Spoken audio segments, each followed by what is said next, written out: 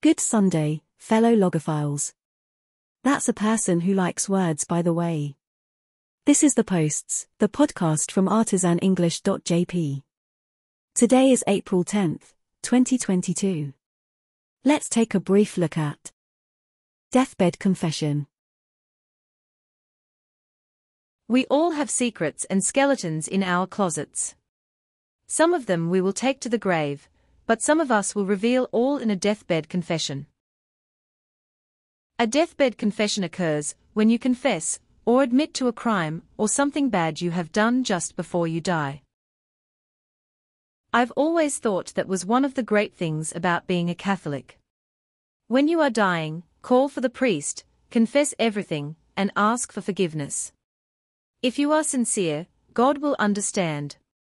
After all, we are only humans, and humans are fallible.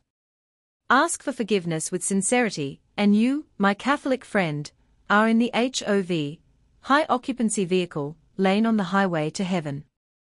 If you're not Catholic, you might as well give a deathbed confession anyway.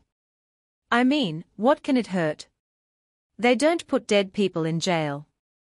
I'm not sure if our SVPs for heaven have a +1, but I'll try to get you in. My dad always said he would be working the gate to heaven with St. Peter. If he is there, I'll get you in, no problem. Seriously though, some who commit serious crimes are never caught, or never admit what they did. Giving a deathbed confession can help ease their conscience and lighten the burden they had carried throughout their lives. Deathbed confessions also help the families of victims to attain closure, or solve mysteries that have bothered reporters, historians and police for decades. An unsolved crime means the case cannot be closed. Think about Jack the Ripper, who terrified Whitechapel in the East End of London in 1888. He was never caught, there was no deathbed confession, and the crimes still puzzle people to this day.